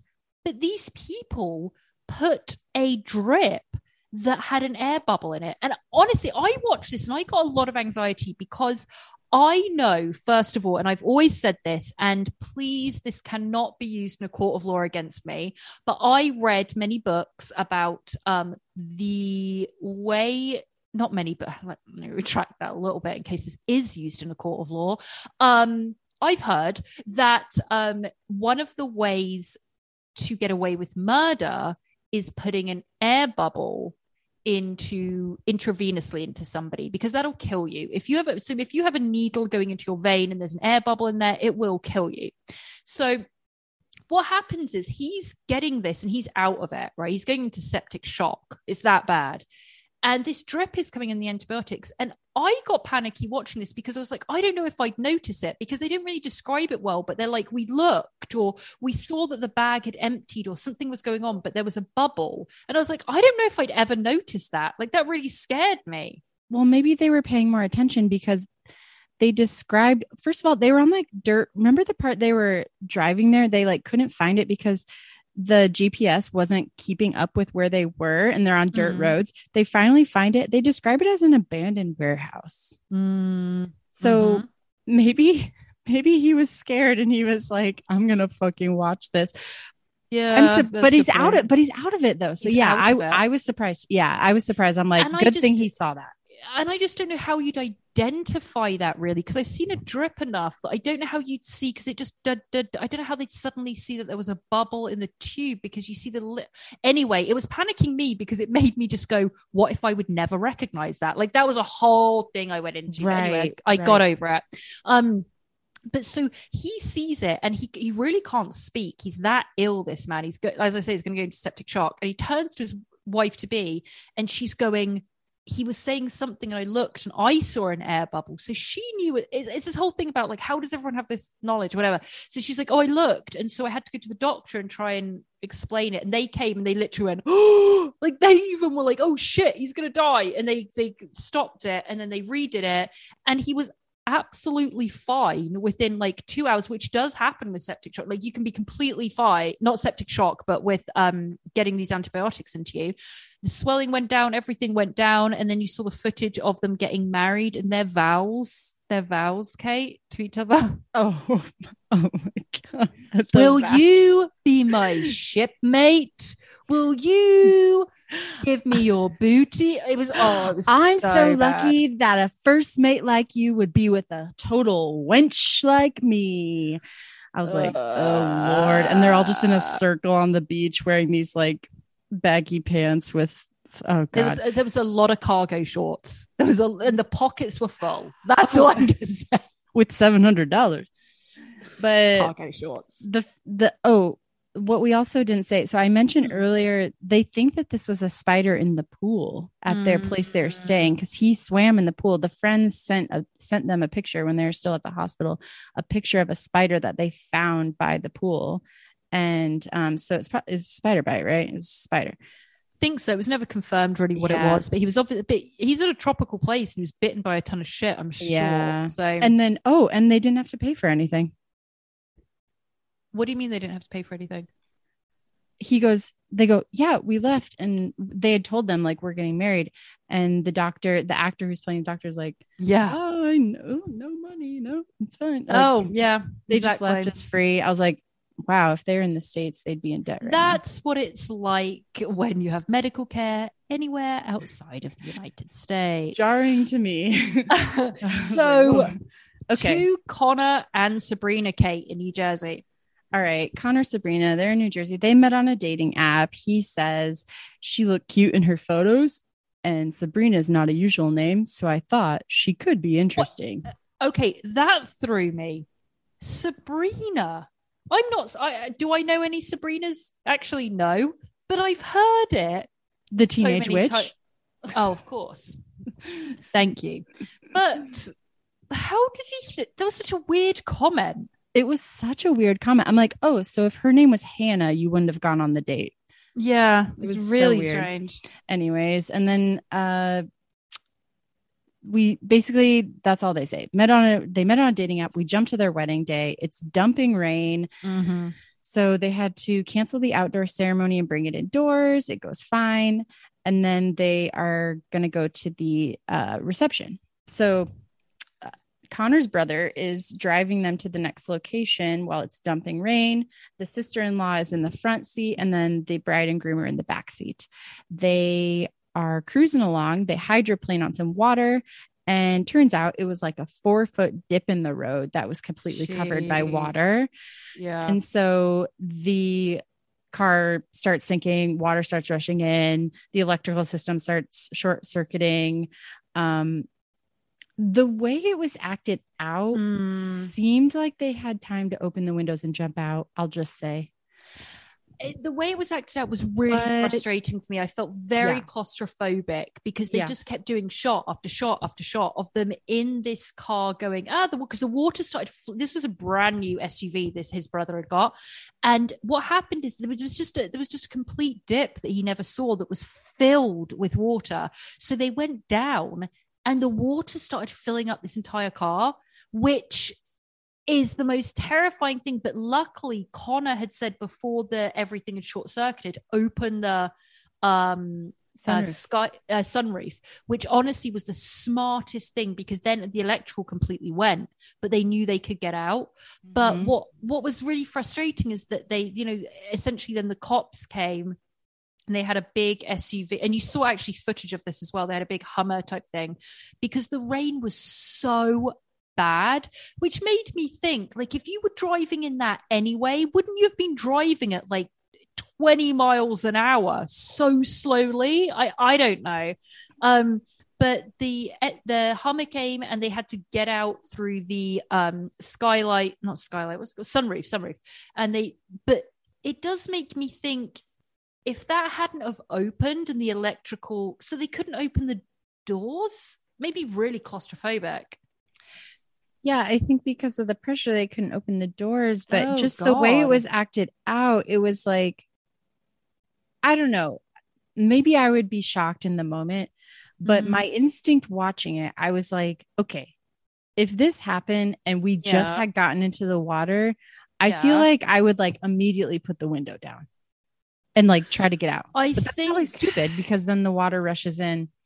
So the water wasn't up to the window. So you're right in thinking you should do that. It hadn't risen that high yet. And so I was like, I don't know. I think you would probably, they had this massive bump. They stopped and they went, oh shit, what's going on? Yeah. Hang on. And your first thing is we can get out of this. So just you think we can get out of this. And also it's your wedding day. You're dressed in clothes. You're like, I don't want to step out and get dirty. You instantly think of like things that are superficial because you don't realize how bad the situation is. Yeah. So you're like, oh shit, hang on. Can you drive over this or get out? And then you realize, oh, hang on. I don't know if I'm going to get out of this. We need to I don't care about my clothes. How can I get out of this car? And that's when they did the sunroof. And then it was too late to do the windows. That's what I think your thinking probably would be. Yeah. Yeah. You know, that makes sense. But then, they just get out of the sunroof. I mean, correct me if I'm wrong. See them. I've had some vodka, but like this honestly didn't. I don't want to downplay their trauma, but like this did not seem Fast forward to Kate's wedding day. And I'm like, all right. So Kate didn't think this was shit. And this is why this is what happened on her wedding day. I will be on a TLC show myself. There's a sandstorm, a gun, a fire, a fucking flood, and a gunman.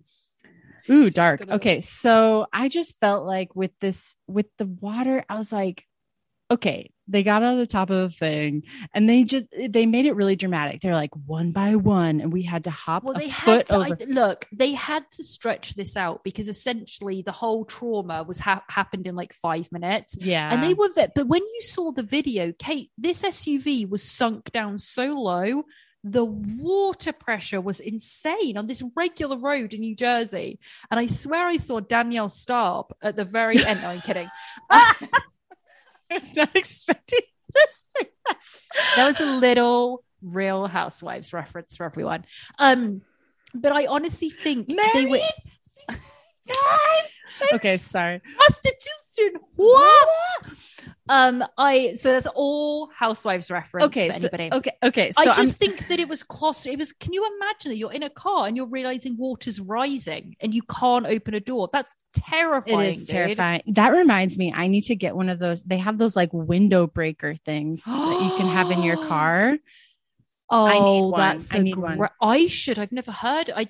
Or maybe just never thought of that. That's a really good idea. It's like a metal sharp thing that you can like crack your window with. That's a really good idea. Listeners, we should be sponsored. But see, that would be perfect. Great. Right now, a commercial. Right now. Hey, do you ever worry that it's going to be your wedding day and you're going to get stuck in pouring rain and a pit in New Jersey? If you have this, you'll be okay. Like that would be, we could do a perfect commercial right now. Yeah. And once again, Kate and I are open to commercials from anything. I mean, really, anyone, anything. So really the danger is like, if they would have fallen, the pressure of the water would have like kept them underwater and they would drown. Well, I think that, and the fact that they were in a tiny enclosed space and there was smoke coming through, there was electrical that was on fire. The fact that water was rising in a car, they had very heavy clothing. That's the thing. Clothing weighs you down so much. And also this is an element that got me. When the electrical short circuited, the front seats automatically started backing up. And that scares me. Her foot was stuck. That's the shit that happens that you go, oh, that's where stuff can get messy. That was scary. I guess I was just wondering, like, I'm talking about like once they escaped, if they had, because they made a big deal about like falling in between the cars. Yeah. You could hit it's so slippery. Imagine you'd hit your chin and then knock your chin, split your chin open or like knock your head or there's such a small window where they were jumping from their car into a SUV or Hummer thing, and it's pouring with rain. It's slippery. You slip, your leg can get broken, your ankle can get broken. Like it's really easy. Okay, that's what I wanted to explain because it was just, these things are like so over dramatized, you guys. I was like, by this time I had seen someone get held at fucking gunpoint. Right. I'd watched an action film and then they're like, oh, it's raining and we almost slipped. And I was like, is this bad? But I guess it is bad. Yeah, it would be. All right. Well, so that really, having said that, that was the Connor and Sabrina. Thank you for your story. So exotic, Sabrina in New Jersey. Connor, though, I'm thinking Connor's a good Irish guy from, or Irish family from New Jersey. So he only knows Mary's, he only knows Kathleen. So as Sabrina came along and he's like, what?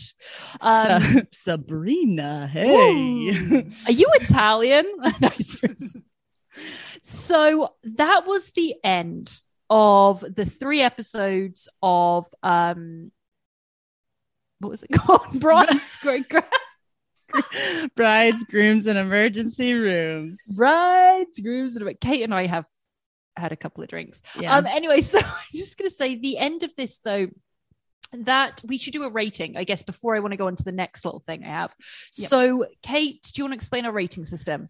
Yes. Okay. We rate every show that we watch on a scale of 0 to 600. I pulled this number because it gives us a wide range. You know, we can get really specific with how much we liked it. How much did we learn?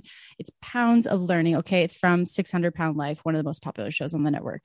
So for this show, I didn't decide this. I'm coming up with this one on the spot. Honestly, this has been really fun to record. Like, I know this is really fun. And the Mexico one was like a movie in itself. So it was. I'm going to give this 440. 440. Okay. I also forget to give anything ratings, so I'm doing it on the spot. I think 323. That was the number I came with, 323. Okay. Yeah. We did learn a lot. If you get stuck in water, your electrical system's going to go. So get the windows down immediately. Get the sunroof open. So the stuff that I did learn here, and the wrist thing with getting tied up, the wrist thing. Yes, see, we're bringing knowledge to you. See, you thought you were just going to listen to 2 morons talk about more morons on the TLC network. Instead, listeners, what you got was education about bad tattoos and how to escape a kidnapping. So you're welcome. You're all very welcome. I do just want to say, Kate, even though so as we said at the beginning of this, we had 2 shows as usual. Paul Mason, that was the world's fattest man, that we could not find his documentary anywhere at all. We did search, we really couldn't. So what I decided to do is just do a little bit of research. And when I say little, I mean bare minimum. So what I did find out about this show that we can't find anywhere, about the world's fattest man. It was all based on this man called Paul Mason, who was English, which was really interesting. Now, I had said when we pulled this on the Wheel of Shame, I thought I'd seen him before. I actually don't think it was who I was thinking of. I'm unclear. I'm not really sure. I haven't got to the bottom of that, but I did find out kind of more about Paul Mason. So he's an English guy it really is a story. So it's a shame we didn't get to watch a documentary, to be honest, because his story is once they found him and started this documentary, this man, Paul Mason, living in England, had ballooned to 80 stone. Now, just to translate that for Americans, and anyone else listening that doesn't work in stones and pounds, there is 14 pounds to every stone. So Paul Mason was 1,120 pounds. Oh. I need that to just sink in. We watch 600 Pound Life. We watch, a lot of stuff with Tammy and 1,000 Pound Sisters. This man was 1,120 pounds. Wow. So what I read about the documentary is you meet him and you find out kind of that he's at this state that doctors are saying, you're going to die. We cannot do anything for you. And they're like, you need to go to America to get this gastric bypass. No one's going to operate on you. I couldn't find out whether he actually went to America to get this. I think he ended up getting it in England, unclear. But there was this whole thing about how he had to go to America to get it because England's like, they just had never dealt with anything like this, but America had. But then I don't know how he would have been transported to America. That's a whole other thing. You couldn't go on a plane, cargo ship. By boat, maybe. I don't mean to be a dick that I just said cargo ship. Like water, maybe. Yeah. I don't, but that would take weeks. I have no idea. But I think what we gathered is that he had, from what I'd read, he went to America to get this in 2010. He got gastric bypass surgery. He lost 644 pounds. Wow. Holy shit. Hold on though. There's a lot more to his story. So he went from 1,120 pounds down to 476 pounds. After the gastric bypass, he got skin removed. Then he lost even more weight and got down to 266 pounds. From 1,120 pounds to 266 pounds. So this was the world's fattest man that had got a gastric bypass, lost this weight, lost even more weight, right? To 266. Then the pandemic hit. Oh, shit. So during the pandemic, we're talking 2020, 2021, barely a year. He gained 20 stone. Now, listeners, remember, there's 14 pounds in a stone. He gained 280 pounds. He ballooned back up to 5. I know these are all digits, but these are all interesting. He went up to 546 pounds, during the pandemic.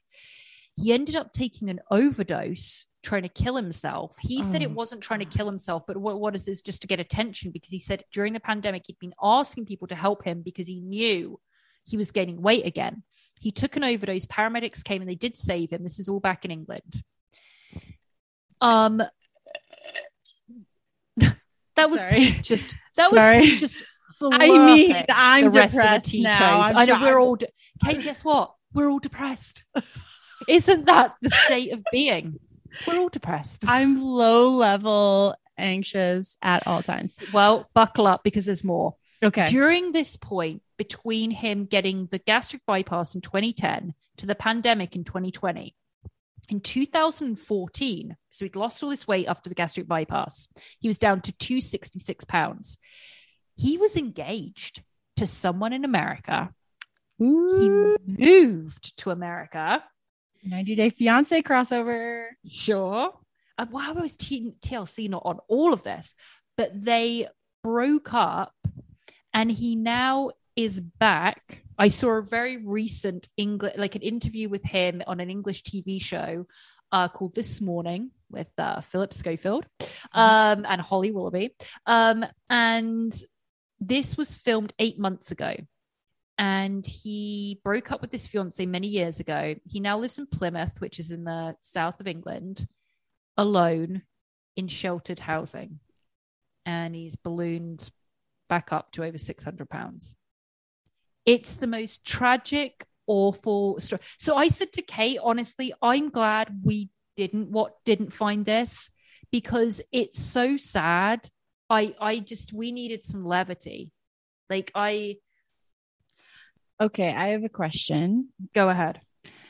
So a lot of times with the shows where folks have gotten to a morbidly obese weight, there's a reason most of the time. Right. Like they've had some traumatic experiences in their early life that have caused them to kind of turn to food as a comfort and a vice.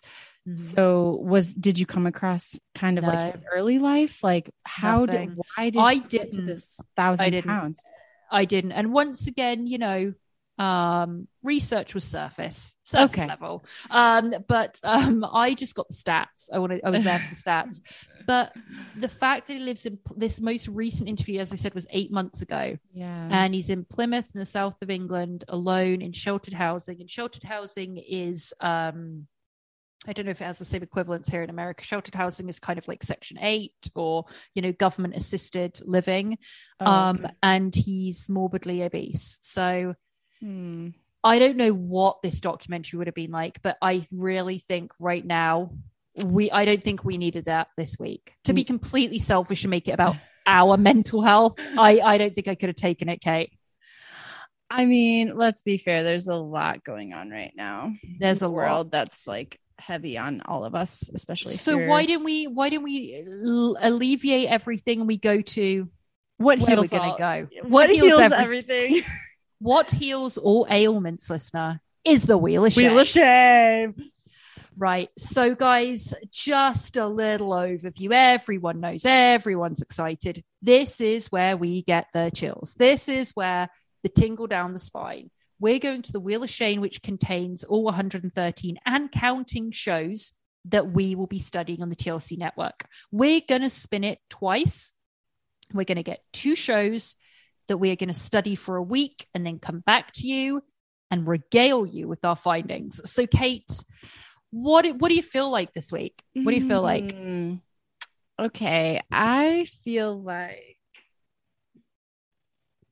I want a story. I would love like a one-off, something not too depressing, but like someone who's had a really interesting life, like medium depressing life. Okay. Medium depressing life. Like the average depressing. Not like a regular depressing, just like average depressing. Yeah, life. just normal level depressing. Yeah. And then my favorite thing on TLC, I'm always Alaskan woman looking for love. Like I want a love story. I want love off the grid. I want love. Right. Yeah. But when you say love, I do want to emphasize that doesn't mean marriage. This is like drama, getting to know each other, and you're completely incompatible. Love, quote, yes, quote unquote love. Yeah, that's what well, I just saw something spinning on the Wheel of Shame because it's spinning ahead of me, and it says "Lost in Translation." I wonder what that is. Ooh. Here's what I don't want because I've just seen something.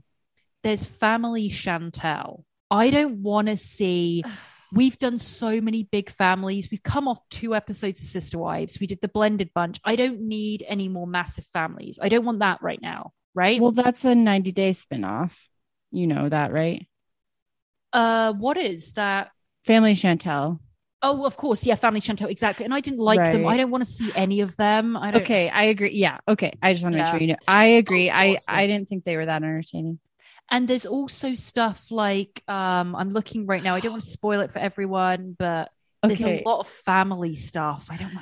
There's a new show that we need to add. I'm going to add it right now. What is it? I'll add it before we spin. What is that? I Love a Mama's Boy. I have seen that. Is that okay, let me add it. Let me check. It is actually on here. Oh, okay, great. I just want to make sure because I saw it on Discovery Plus and I was like, okay. I will tell you above that is one that I'm thrilled. This and Alaskan Women Looking for Love. Above I Love a Mama's Boy is I Catfished My Kid. That is one I am really wanting. I Catfished My Kid. And I want, I don't know what Lost in Translation is, but I feel like that might be good. Love at First Swipe, Love Off the Grid, that would be good. Yep. I'm just kind of going through it. But Katie, I am just telling you there's a ton here that's like, I need to get rid of, I just saw Brides, Grooms, and Emergency Rooms are still on here. Let's delete that. There's stuff like Call in the Cheapskates. I don't really want to watch that. I don't want to watch DC Cupcakes, dude. I don't need that right now. No. I don't want my crazy birth story. I don't even want my 600-pound life. I want Light Bright. Yep. And Light Bright means drama. Okay, so let's go ahead and do our first spin, Kate. So I am going to start spinning the wheel and it is spinning. All right, give us some Alaskan Women. Come on, I just want something funny. I want something like, I don't want like medium stuff. I want total dumbasses. Like this could be total dumbasses. Married by Mum and Dad. There's even though it's a marriage, we've already got like overpossessive parents, overprotective. Kate, do you want to check if this is even recent? I haven't even heard of this. Married by mum and dad. Okay. Married. Oh my God. Okay. There's 2 seasons. Singles decide to let their parents pick the person they marry. Okay. That's all I'm going to say. I'm into it. Okay. All right. So that's our first one. For next week, we have Married by Mum and Dad. That's an okay one. Wheel of Shame did us fine on that. Yep. I'm going to remove that. So we've got Married by Mum and Dad. The next one we're going to pick, Kate. I want a biggie. Like a biggie as in Alaskan Women. Let's spin it again. Let's spin. It's spinning. Okay. Oh, there's My Pregnant Husband as well. I wouldn't mind that one. My Teen is Pregnant and So Am I. I'd like that one. Okay.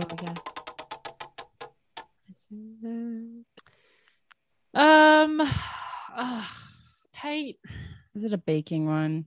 It's not baking, but it's weight again, and it's like a mix of stuff we've had plus jazz. It's Too Fat to Transition.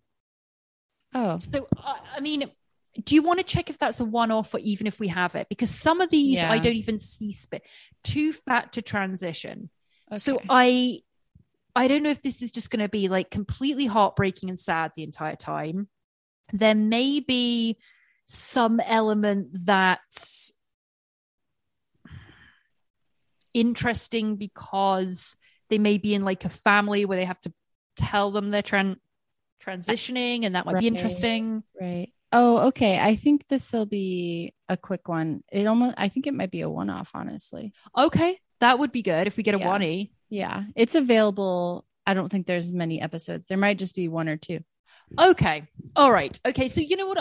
I'm fine with this. I'm just, hey, I'm a little bit lackluster because I was just hoping for Alaskan Women Looking for Love. You know, so Alaskan Women Looking for Love is our white whale for sure. Like the day that happens is going to be, the clocks will stop. I mean, everything stops at that second. Well, this is fun. Okay, so what do we have for next week? Too Fat to Transition and Married by Mum and Dad. Yep. All right, listeners, you know what you have to listen to. So before we go, we need to plug our social media.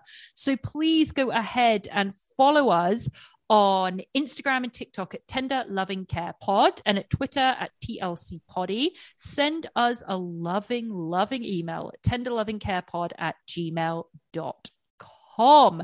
Kate, anything you'd like to say before we go? We mentioned it before. If you are an agent in the field, if you are someone who's interacted with a TLC person, or you've been on TLC, or you have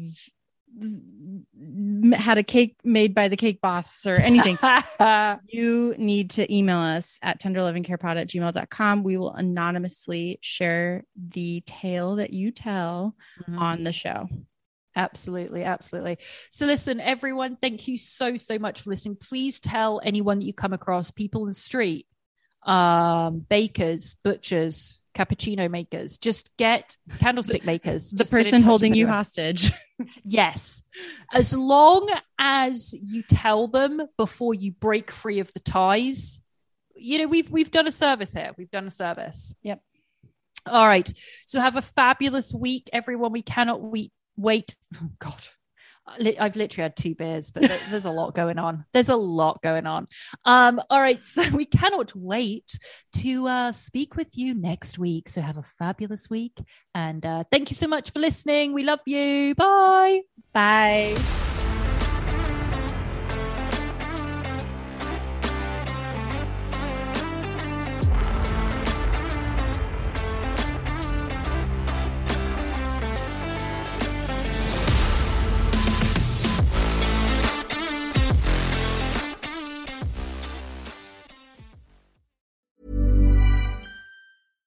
Hi, I'm Daniel, founder of Pretty Litter. Cats and cat owners deserve better than any old-fashioned litter. That's why I teamed up with scientists and veterinarians to create Pretty Litter. Its innovative crystal formula has superior odor control and weighs up to 80% less than clay litter. Pretty Litter even monitors health by changing colors to help detect early signs of potential illness. It's the world's smartest kitty litter. Go to prettylitter.com and use code ACAST for 20% off your first order and a free cat toy. Terms and conditions apply. See site for details. Even when we're on a budget, we still deserve nice things. Quince is a place to scoop up stunning high-end goods for 50 to 80% less than similar brands. They have buttery soft cashmere sweaters starting at $50, luxurious Italian leather bags, and so much more. Plus, Quince only works with factories that use safe, ethical, and responsible manufacturing. Get the high-end goods you'll love without the high price tag with Quince. Go to quince.com/style for free shipping and 365-day returns. Planning for your next trip? Elevate your travel style with Quince. Quince has all the jet-setting essentials you'll want for your next getaway, like European linen, premium luggage options, buttery soft Italian leather bags, and so much more. And is all priced at 50 to 80% less than similar brands. Plus, Quince only works with factories that use safe and ethical manufacturing practices. Pack your bags with high-quality essentials you'll be wearing for vacations to come with Quince. Go to quince.com/pack for free shipping and 365-day returns.